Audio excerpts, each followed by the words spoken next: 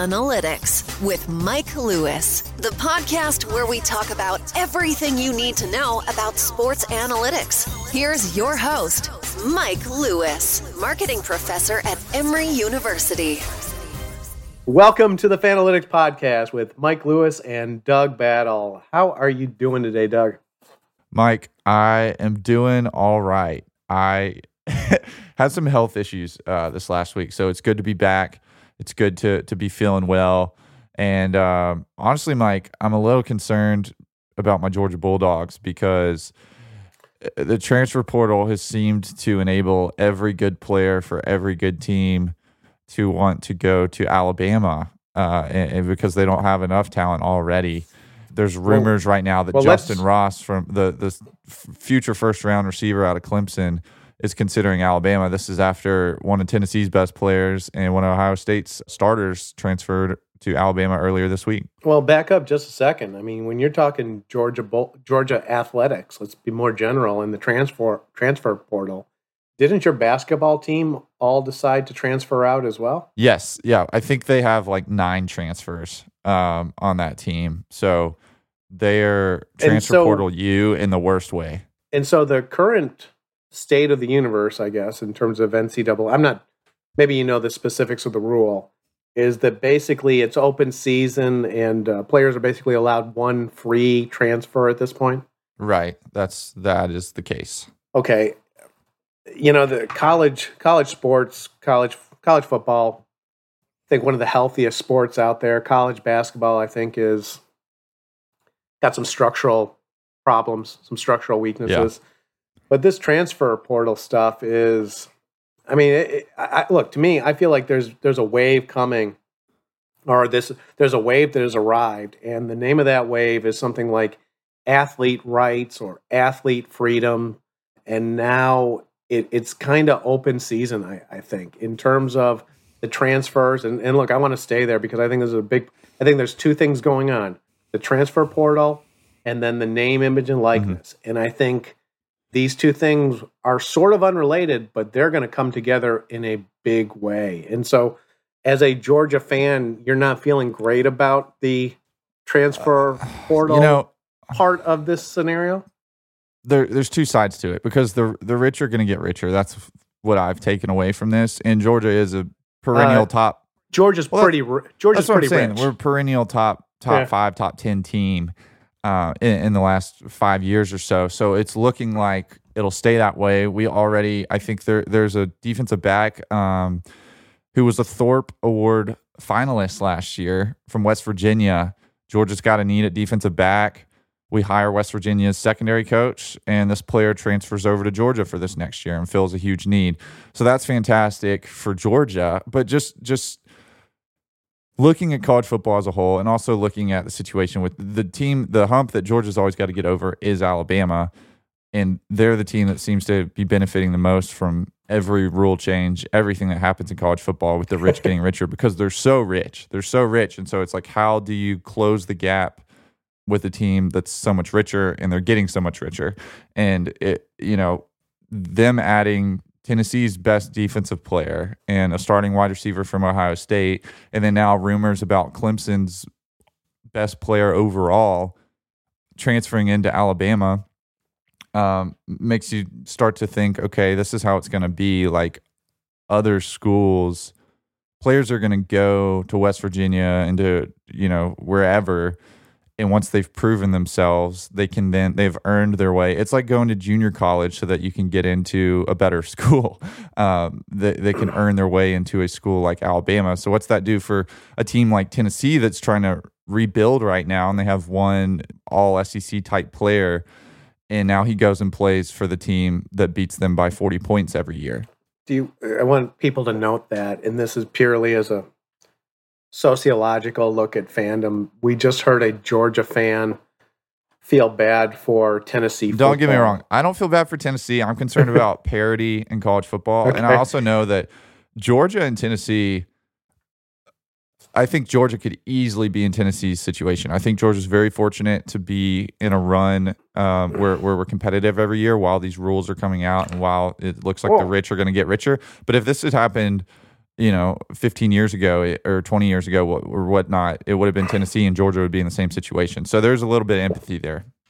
Well, can you imagine? I mean, I would guess, but people, fans know where their team is slotted, right? People know who the royalty is in any given conference and who the sort of the paid opponents are, right? In the Big Ten, Ohio State is royalty. Yeah. And the Fighting Illini are essentially opponents, right? We're the Washington Generals. and so all of this feels,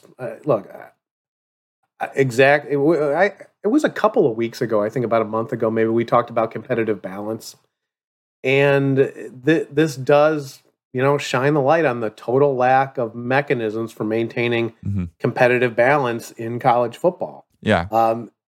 Now, let me read you a quote, very Georgia-themed day, from former coach Mark Richt. And this is, like I said, I think transfer portal and transfer rules and NIL will quickly become interrelated. Mark Richt described the monumental shift. When I was playing college football, my priorities were girls, football, and then school. Richt said, now it's going to be money, girls, football, school. Now, I think he's on to something. Maybe it's going to be money, football, because those two things are going to be completely interrelated. Yeah. Right? If I can keep moving and making more money and find a better personal branding situation, right? I think you're going to do it. Girls are always going to be relevant, and how distant is school going to be at this point? But I think Rick's quote is dead on with the transfer portal being wide open, because it feels like free agency without any of the rules associated with it, right? You can go. You're almost waiting for them to say, well, what if Alabama needs a quarterback because the guy gets injured in the fourth game? Should they be able to just go out and transfer someone in on a week? Within a week? Yeah, the quarterback from the other team just goes to the locker room and switches jerseys and transfers schools during halftime, goes plays for Alabama. No, but you talking about Illinois got me thinking, imagine if Illinois uncovers this diamond in the rough prospect at quarterback, this future number 1 overall pick who was a 3-star in high school, and Illinois lands him and develops very rapidly and becomes the kind of unanimous, the Trevor Lawrence of his class, if you will. Is that kid going to play for 3 years at Illinois? Or is he going to play for 1 year and then see where there's an opening, whether it's Alabama, Ohio State, Clemson, Oklahoma, any of these perennial college football playoff contenders, where he can play with better receivers, behind a better line, get more TV exposure. And so from a player's perspective, there's two perspectives here. From a player's perspective, and you're talking about player rights or whatnot, I guess we don't have a term for that yet, but this could be a very good thing for players, a very good thing for players looking to create the best opportunities for themselves, for their families, for their careers. But for teams and more specifically for fans, we talk about hope and we talk about parity. And if you're a team like Illinois, I think the hope is to get a player like that. But now it's like, even if you do, you're still going to have to rebuild the next year. Well, I guess we could even add something to that. This idea of players having the freedom to go, right? So the wealth, the opportunities come from the sport. Mm-hmm. So the health of the sport is important. That means that the Fighting Illini need to have a shot to being competitive. But as you were sort of going through the winners and the losers of this, I think there's another group of players that are potentially losers, right? What about the kids that committed to the school and stayed at the school? And, in a way, they can be recruited over now, both by incoming freshmen and by, a fourth-year player at the University of Tennessee or Ohio State. Oh, absolutely. So it's a zero-sum game. And, a lot of losers. I mean, some winners, a lot of losers. Yeah. And I know Alabama is notorious for over-signing in their signing classes. So there's a cap on how many players you can sign. they signed several players more than that. And then magically some players for former classes who haven't panned out as they were expected to tend to transfer out or quit the team or whatnot, so that the numbers kind of even out. Now it's going to be even more of that with adding in transfers. And I think my concern is that college football already feels like probably like an 8-team league, as far as there's 8 teams that are really in contention for a championship from year to year, more or less. Now it's like any NFL, and we saw the NFL draft, like the first round there were 6 Alabama players. And okay, let me so ask it's you like, a question. does every NFL prospect, does any player that establishes himself after year 1 or year 2 of being an NFL prospect go ahead and transfer to Alabama, and then the next tier of players transfers to Clemson, Ohio State, or whatnot? And what is Alabama ranked in the preseason poll for next year? Do you know? Probably 1 or 2. Probably 1 or 2. Yeah. Okay, and they lost 6 first-round talents. Yeah. Okay, college football, you may have a little bit of a problem. Yeah. Right. Now, that being said, I don't see any economic evidence that they have a problem. I think you're right that you're going to see. Frankly, I'm kind of surprised that we haven't seen more of it. And I mean, the concentration of the way the college football playoff positions have been concentrated in terms of, there's the Alabama position, there's the Ohio State position, there's the Clemson position, and then there's like this wild card thing that maybe Georgia, Notre Dame, or Oklahoma gets. Right. I have not looked at the numbers. I would not, and it'd be hard to actually discern this, but I wouldn't be surprised if there has actually been a pretty dramatic drop-off in recruiting after you get beyond, let's say, that second group, right? Yeah. Where it's almost like playoff eligible, where Georgia, LSU, Florida State, right? Florida, that. Yeah. I don't know. I think the one thing that's kept some level of parity is, like, yes, Alabama and Ohio State, and even, Georgia, to be frank, have largely out-recruited the schools that are out of playoff contention, in your words. But there's still those players, some of those 5-star players don't pan out for Georgia and Alabama, and some of those 2-3-star players do pan out for North Carolina and Tennessee and West Virginia. Okay, and so that's the one thing where it's like, well, those guys, they do end up having some NFL talent, some like equivalent to 5-star players that pan out that didn't get their shot at an Alabama. But what happens when those guys transfer into Alabama, transfer into Georgia, transfer into Ohio State or Clemson? It's the way it's going to go, right? And, so 2 things, and I'll get to the more serious matter second. But the first thing is, I got to tell you, Doug, as an Illini guy, I tend to feel a rush of excitement when we get someone that is leaving a premier program. Luke Ford. Luke Ford, but all these guys, right? There's a former 4-star offensive tackle at USC that ends up at Illinois. Yeah. And it is that hope springs eternal of, this guy clearly didn't make it at that program and was kind of pushed out. But as a fan, you can't help but look at that and go, this is our highest offensive line rated recruit in 7 years, or something along those lines. I think you're dead on. Now, the second thing, and it's a little more kind of relevant to all this, is this issue of NIL, and name, image, and likeness. Yep. This thing that's been hanging over college sports for the last couple of years.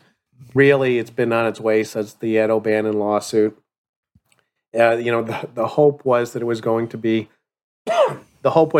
resolved last January. Mm-hmm. The NCAA punted on this, moved it back, hoping for some sort of legislative solution. That solution has not arrived. There is now, states are passing more laws. Schools are starting to move into this. It is coming rapidly. Some of the state laws are going to go into force this upcoming season, so this stuff is going to get done. Mm-hmm. I've got an announcement from Alabama, and I think this was about a week or 2 ago. Yeah. Alabama announced that it has created a program called The Advantage, which will assist and educate Crimson Tide student athletes with the tools necessary to build and elevate their personal brands. Mm-hmm. We're going to hear the word personal brands endlessly for the next couple of years.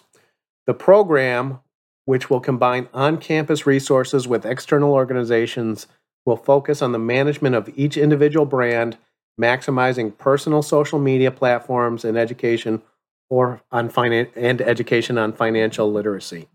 So the rich get richer, and the rich are investing in I guess you're going to have essentially brand managers to help Crimson Tide athletes develop their own personal standing. Maybe there'll be 10 of these folks assigned to the football program, and 2 that will serve the lacrosse team and softball team, etc.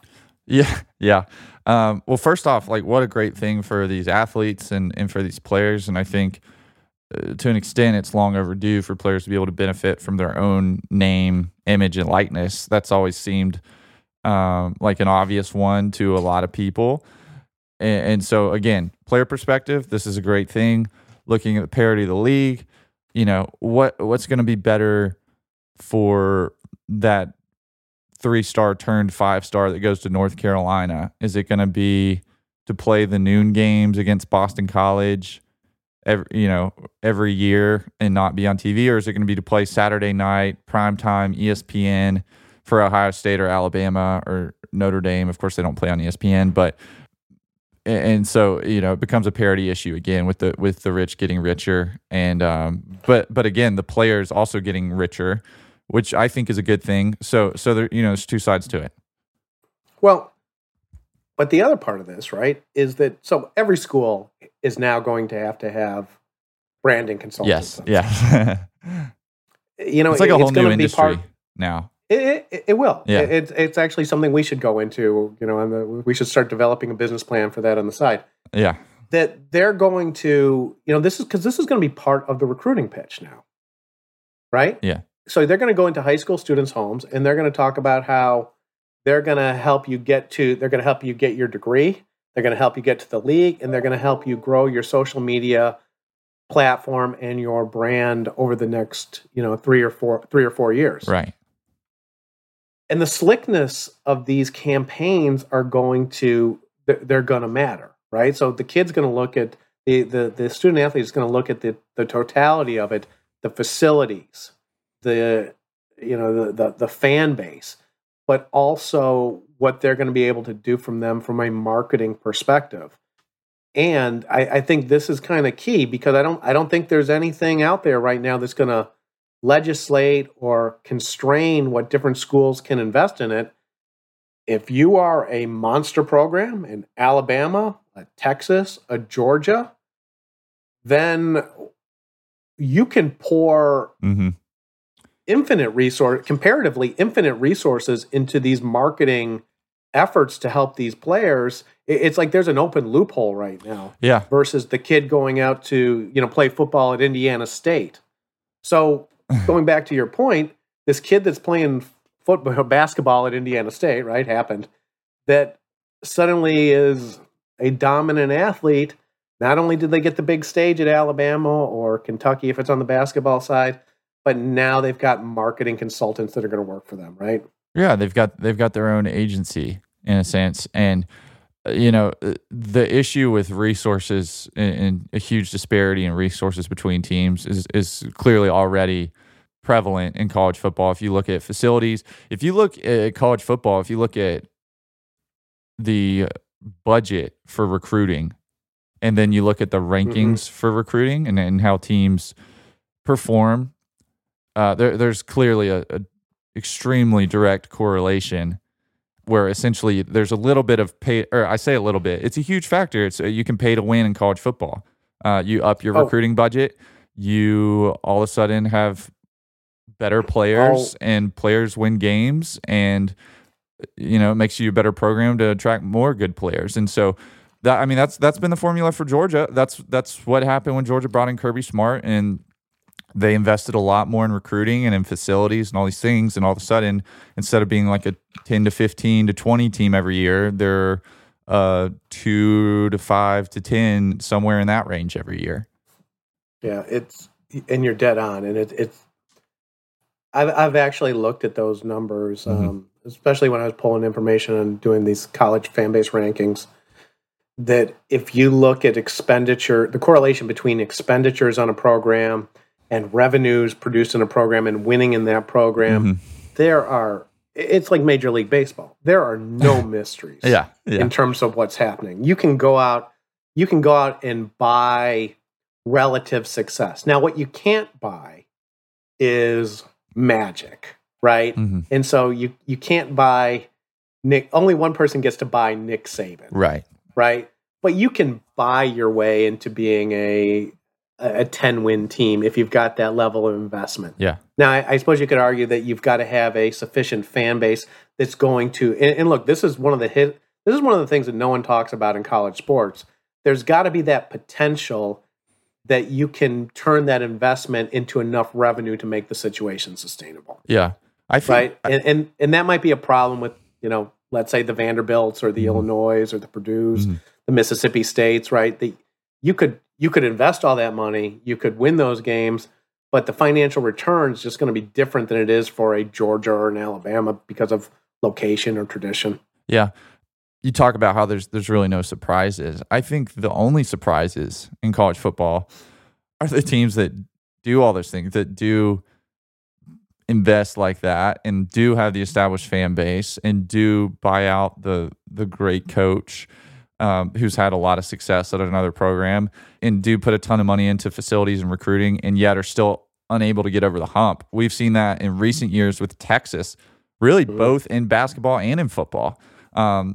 We'll start with basketball, hiring Shaka Smart, a guy who took a team like VCU to the Final Four and competed regularly and at a high level in the NCAA tournament. And then a program that had players like Kevin Durant and LaMarcus Aldridge and a number of NBA All-Stars.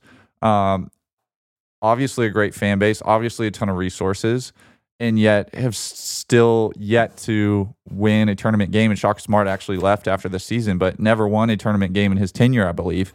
Now you look at football, a team that fired Mac Brown to bring in, I believe it was Charlie Strong at the time, who had had a lot of success at Louisville. That didn't work. So they bring in Tom Herman, who, believe it or not, at the time, I wanted Georgia to hire Tom Herman when Georgia had a vacancy, and Tom Herman had done phenomenally well at Houston and had been OC of one of the best Ohio State teams I've ever seen. He was the hot name at coach. They invested so much in their facilities, their locker rooms. I don't remember the cost, but each player's locker is like several $1,000s. They're so pimped out and just over the top. They put a ton into recruiting. They put a ton into their coaching staff. They've had some success, but like they haven't made the college football playoff. They're a sleeping giant as far as they've got this fan base. They've got, they're in a perfect position as far as recruiting. They bring in this coach that's supposed to be the next great thing, and yet they still have yet to have the level of success that they've invested for. Those are the real surprises in college football to me. Alabama winning games, Ohio State winning games, Georgia winning games. I mean, none of that is a surprise. It'd be a surprise if they didn't. No, you're right. Of course, right. It's that there's a lot of.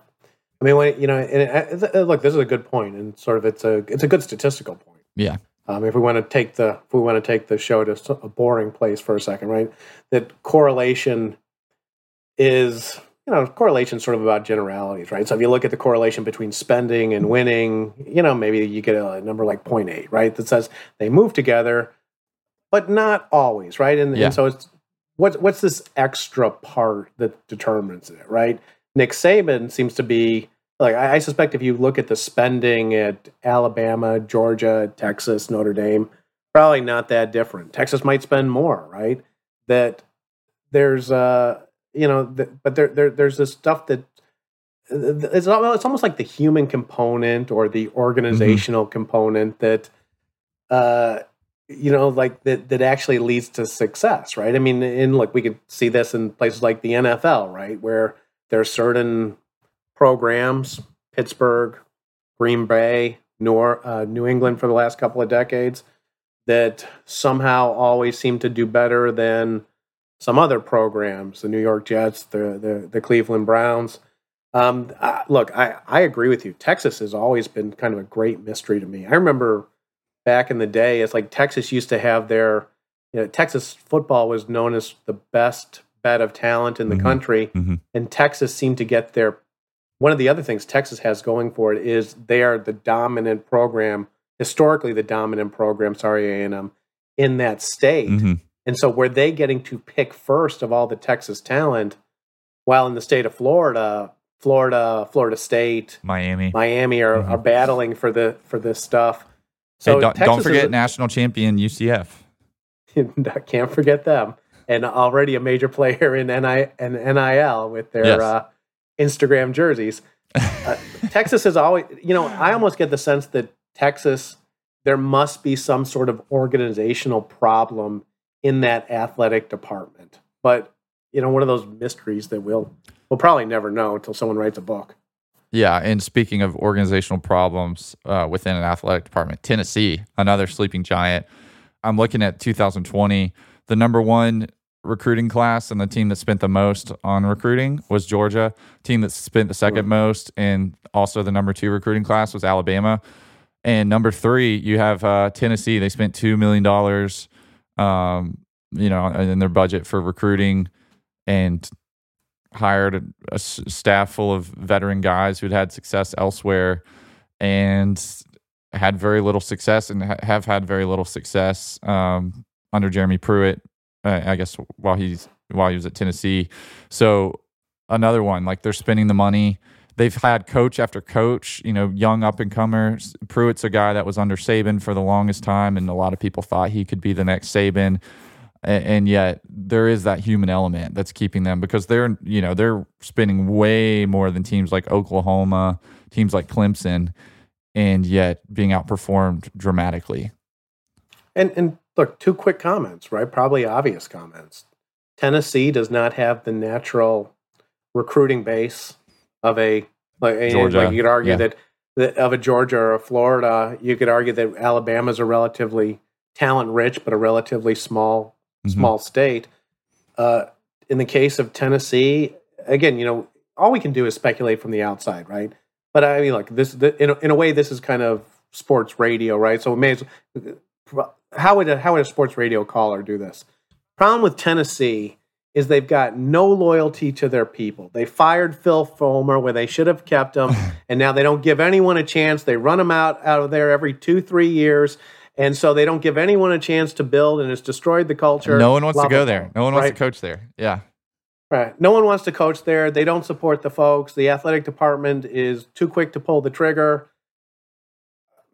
You got me, sort of this mysterious hidden factors. Okay, so the other one, so in addition to Alabama moving to, we can only assume, build a truly world-class personal marketing, brand management support system, the state of Georgia also weighed in. And as the state of Georgia does these days, kind of created some problems. So let's see. So here's the quote. And I think this is from Brian Kemp, who is, you got to wonder if he is glad that he ran for governor. It seems like it's been an ugly couple of years. Yeah. Thanks to the bill, student athletes from across the country will have Georgia on their mind when they're looking for a campus and a university that can give them a world-class education, but also the chance to compete at the highest levels of college athletics. Okay, so again, everyone is positioning for what this new world's going to be. Mm-hmm. Everyone is positioning that, come to our state, come to our school. We will help you. We will help you make money. Mm-hmm. It's like the gold rush is here. Come join us. We can't pay you, but we can invest in a program that helps you make money. We'll see if we can get other people to pay you when you make us money. Yeah. Okay. But the article went on. However, the new legislation contains a twist. Schools can require athletes to pool up to 74.99% of money earned in an escrow account that would then be shared with other athletes. However, It would not be able to be withdrawn until a year after they graduate, leave school. So I get it, right? That in some ways, the money athletes are going to make from name, image, and likeness is a function of the jersey they get to wear.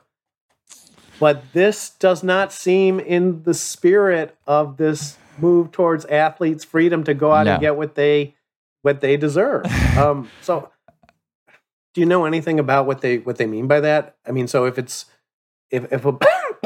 if a big chunk of this is going to go into a pool, yeah, and maybe this is unspecified at this point, is this so the backup safety also gets a piece of the NIL money, or is this so that we're also going to, give a stipend, give some cash to someone on the bowling team? That's what I was going to say. I think this is more about the women's tennis team than the backup safety.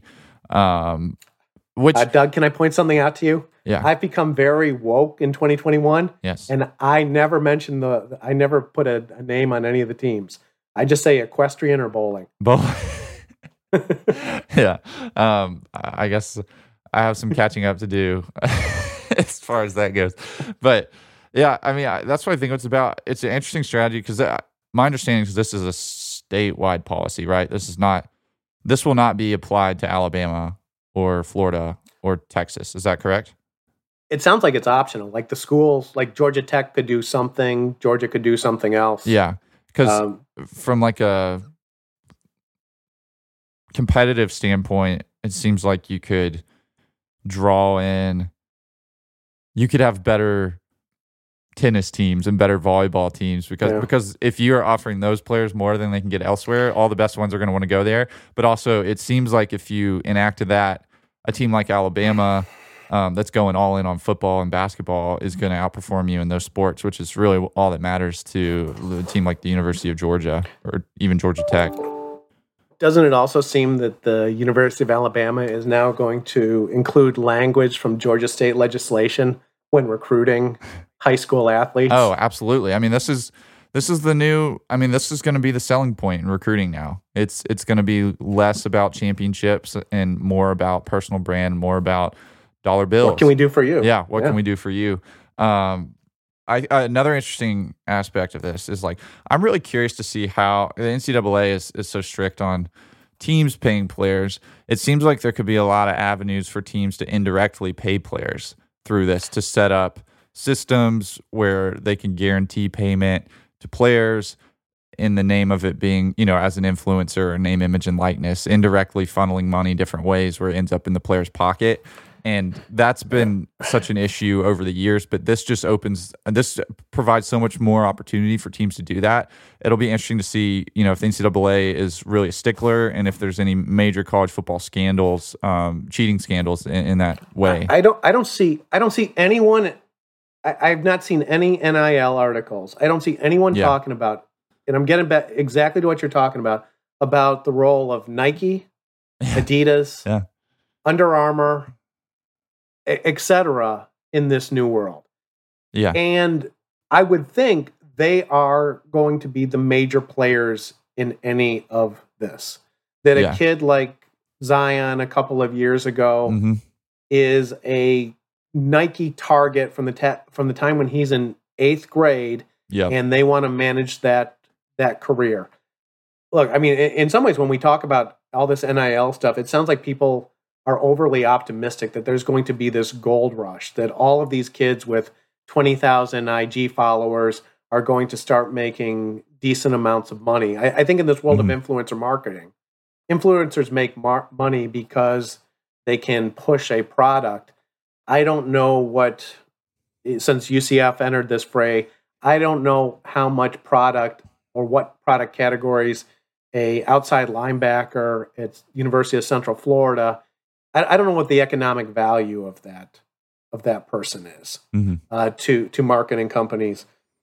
But I would think a big chunk of whatever dollars are going to flow to this are going to be from the shoe companies, right? The athletic apparel marketers. So I don't see anyone talking about this stuff. Is Georgia a Nike or an Adidas school? I think they're a Nike school, right? Nike, yeah. Do you know what Alabama is? Nike. Okay. And so then we get into the weirdness, right? Of where does Nike think the kid should go to school?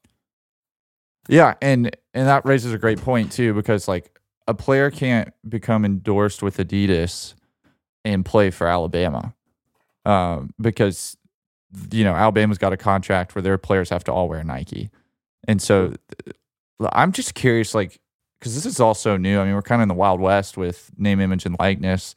Is there legislation figuring out those type of situations? And so will a player have to make his college decision, contingent upon what company he's going to sign with, due to the partnerships that the school already has?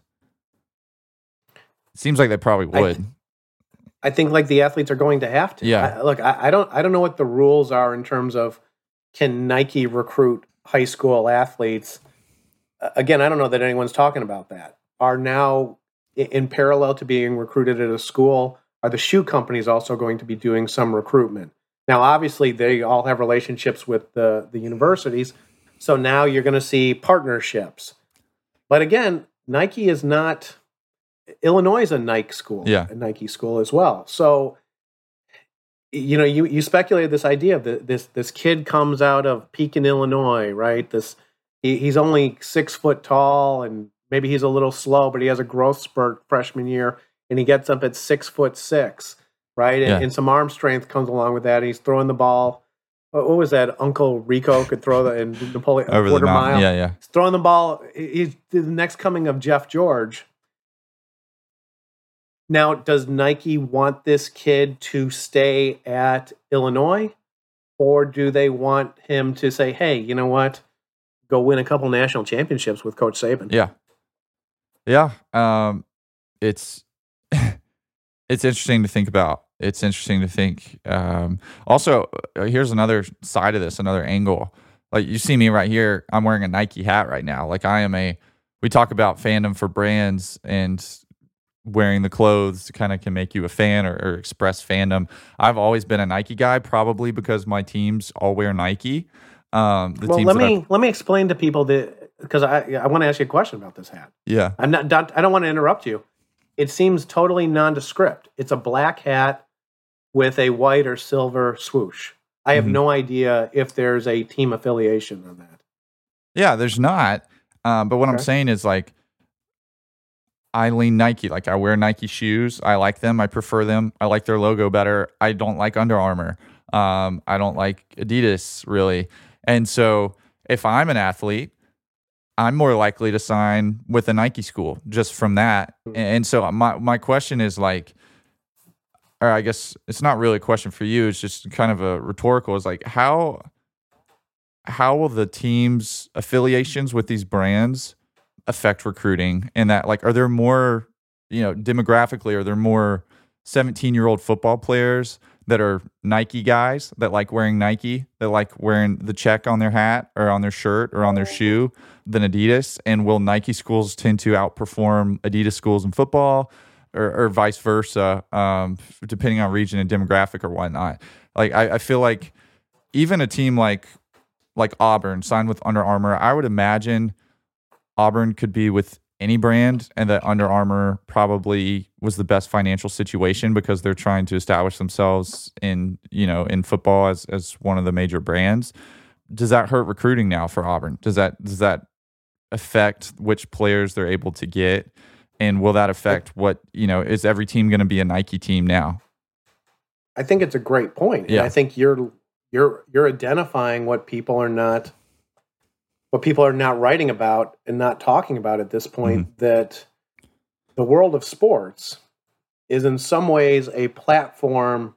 Like, you could argue that the entire world of American sports is a platform to sell Nike, Adidas, and Under Armour at this point, right? They sponsor everything. They put their logos on every jersey out there. Everything they do is to attract that next generation of fans, right? This is why they're so interested in signing, the next LeBron, signing Michael Jordan and then LeBron, and then, the next LeBron. I don't know that it's going to be Zion, because this is what do we do here? We talk about fandom, which means we're really talking about culture. This This is the culture. When you wear that Nike hat, Doug, I don't necessarily go to, oh, this is a sports thing.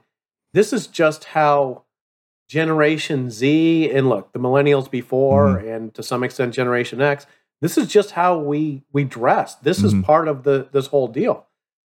And so as these brands, and look, you see this all the time now with, look, sneaker culture is something, right? Yeah. Stock exchanges for buying shoes.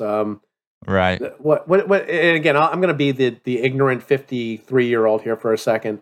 Some guy named Yeezy, with $1 million shoes. What's it? Yeah. Are you talking about Kanye? Well, I thought there was, I don't even know. I don't even care, right? but you guys are sort of marinated in this culture that is largely driven by these sports, clothing, athletic, in kind of popular culture. Absolutely. So you're dead on that those companies are essentially cultural companies, and now they've got another lever, and it's incredibly naive to think that they're not going to push that lever as far as they can. Yeah. Hey, Mike, urgent interruption here. Okay. I'm getting breaking news mid-podcast that the Jacksonville Jaguars are planning to sign quarterback turned tight end Tim Tebow to a 1-year deal. Nothing official yet, but this is Ian Rappaport reporting. So we're looking at a potential of Trevor Lawrence throwing the football to Tim Tebow in Jacksonville. The world gets better and better, doesn't it? Sorry to, I don't know why. Sorry to completely change, but I'm like, this is urgent news. Why does that story make me so happy? But it's because it does. Crazy times. But yeah, I don't know. This whole NIL thing, the one thing I know is that, like, if I'm interested in the business of sports or getting into the business of sports, I feel like the opportunity right now has got to be in name, image, and likeness, like some form of consulting or marketing for these players. There's going to be firms, and I think we've already seen some firms arise that, are hoping to be hired by schools to work, on behalf of the school with their players and be the experts in this area. But it's a whole new opportunity in the industry of sports that has been untapped. And I know there are people, and I know we had Vince Thompson, he kind of talked about it, but I know there are people that have been kind of waiting to establish themselves in this area because it's going to be a huge part of the sports industry, and it's completely vacant for the time being, or at least it was a few months ago. Absolutely. And I mean, the real questions about what it's going to look like. Yeah. My thought is, look, they're going to rapidly grow these staffs. And look, again, I don't know what the rules are. Maybe there's some rules that constrain this. You're going to rapidly grow staffs at places like Alabama and Notre Dame in terms of essentially brand managers for players. Mm-hmm. I would also think that there's going to be opportunities for some, let's say, automated solutions that so much of this, and look, this makes sense the way sports and technology are going. So much of this action is going to be in social media spaces. Mm-hmm. So you're going to see platforms that are designed to facilitate brand building in those spaces come of age, right? You don't need a full-time person helping an athlete become an influencer, but there does need to be some guidance. When do they post? What should they post about? How often should they post? Mm-hmm. So that'll be sort of this low-level infrastructure. And then you will see these efforts to build athletes into, look, in some ways, this maybe all this goes back to Michael Jordan, right? Because everything in sports marketing goes to Michael Jordan. That you're going to see more and more efforts to build these brands from an increasingly early age. And frankly, I don't know, there's a lot to play out. And you'd say, this is going to be a really interesting year to watch college sports. It's going to be really interesting to see what everyone ends up doing, how everyone moves into this space, from UCF's effort for their spring game of putting the IG handles on the jersey to Alabama building Alabama Advantage. We won't get to see a lot of it, right? But you got to think behind the scenes, you're going to see very slick recruiting presentations. Mm-hmm. Oh, yeah. A whole new world. I suspect with as in most things marketing, a lot of wasted time. A lot of people are not going to make any money. Yeah. The equestrian athlete with 1,200 followers is not going to make any money. The next Alabama quarterback is going to get a decent paycheck. I don't know, Doug. Let me ask you this: who is the brightest star? Trevor Lawrence has been the face of college football with Justin Fields as his shadow for the last 3-4 years. Who is the face of college football right now? There's really not one. There's a lot of opportunity. I was looking at a mock draft for next year earlier this week, and Oklahoma's quarterback Spencer Rattler was projected number one. UNC's quarterback was a top 10 prospect as well. I think there's opportunity for someone else to break through. My personal prediction would be Bryce Young out of Alabama. The kid is special. He played at Mater Dei in California last year in limited time for Alabama. He looked like a better version of Tua. We know how Alabama has done with quarterbacks, going from Jalen Hurts to Tua to more recently Mac Jones. I fully expect Bryce Young to be the face of college football, as much as I hate to say it, as someone whose team will likely have to get through him to accomplish their ultimate goal.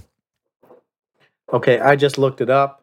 Spencer Rattler has 378,000 Instagram followers. He's projected number one in the draft. He's got, can we agree at least that he's got a great, great name for a quarterback? That he's probably the big winner going into this season. We got this new designation of team, right? He's college football playoff. He's on one of the eligible teams. Top of the draft, great name, already a good base, a historically powerful program. He could be the test case to see what happens. If we should almost make a bet that what kind of social media following does Spencer Rattler have on draft day? If he's got 378 right now, maybe 1 million. So does that mean he's more than doubles the size of his brand, perhaps? Yeah. So, Mike, I have one question for you as the sports marketing professor here. We've talked about Nike and Adidas and Under Armour. Outside of those brands, I know that there's going to be these firms whose responsibilities are to connect players and teams with potential suitors, potential brands where there could be mutual benefit, where they could strike deals and kind of serve as brokers.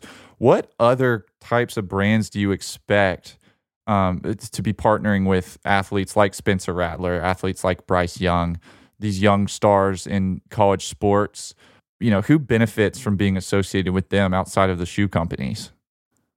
See, I think that's another really good, insightful question. And that's why I think that there's going to be some winners in this, but there's going to be also a lot of wasted effort. I mean, so I think part of this is going to be the standard kind of stereotypical local stuff of here's an endorsement with the local Chevy dealer. That's not what we're talking about here. I think when you're talking about social media influencers, you have to focus on cultural businesses, right? So you think about where influencers are successful. They're successful in getting people to play video games. They're successful in selling cosmetics. They're successful in terms of the fashion industry, clothes, right? And so, what makes for a good influencer versus a bad influencer, right? Some measure of credibility, right? I think the beauty influencers, the lifestyle influencers, they've got to portray that they're successful with the cosmetics or they have a lifestyle that people want to emulate. So the question becomes, what can the athletes provide in terms of that credibility and that link to a cultural industry? So, offhand, I'm going to sort of punt on your question, but I think it's got to be things that are sort of adjacent to the Nike and the Adidas. So maybe it's some of the fashion products that are more tied in with sports. Perhaps it's other athletic companies, but I think it's all got to start from there, and then sort of on the periphery of how is culture touching these things. Okay, Doug. I think NIL, from my perspective, is I've been harping on this for frankly years. It is one of it's like on my list of 5 topics that I can talk about just about any week. I think the transfer rules being relaxed, NIL being relaxed, this is going to be fun to watch. Mm-hmm. It might be complete chaos. It might be really damaging to parts of the college football sector. There may be, the God love them, the Illini, some of those programs, bottom of the Power 5 schools may really suffer. The rich may get richer, as you were saying. The bottom half, the non-Power 5 schools, may become essentially farm clubs. We're going to get to the next generation of college sports. These factors are going to push us there. It's going to be a lot of fun to watch. It might also be a little depressing for some schools. With that, we're getting to May, right? And so it is just about time to start getting serious about the NBA. Oh, yeah. So what do you, I watched a little ESPN this morning, and it's all about Seth Curry. What is it? Seth Curry versus the Lakers potentially in the play-in game? Steph Curry.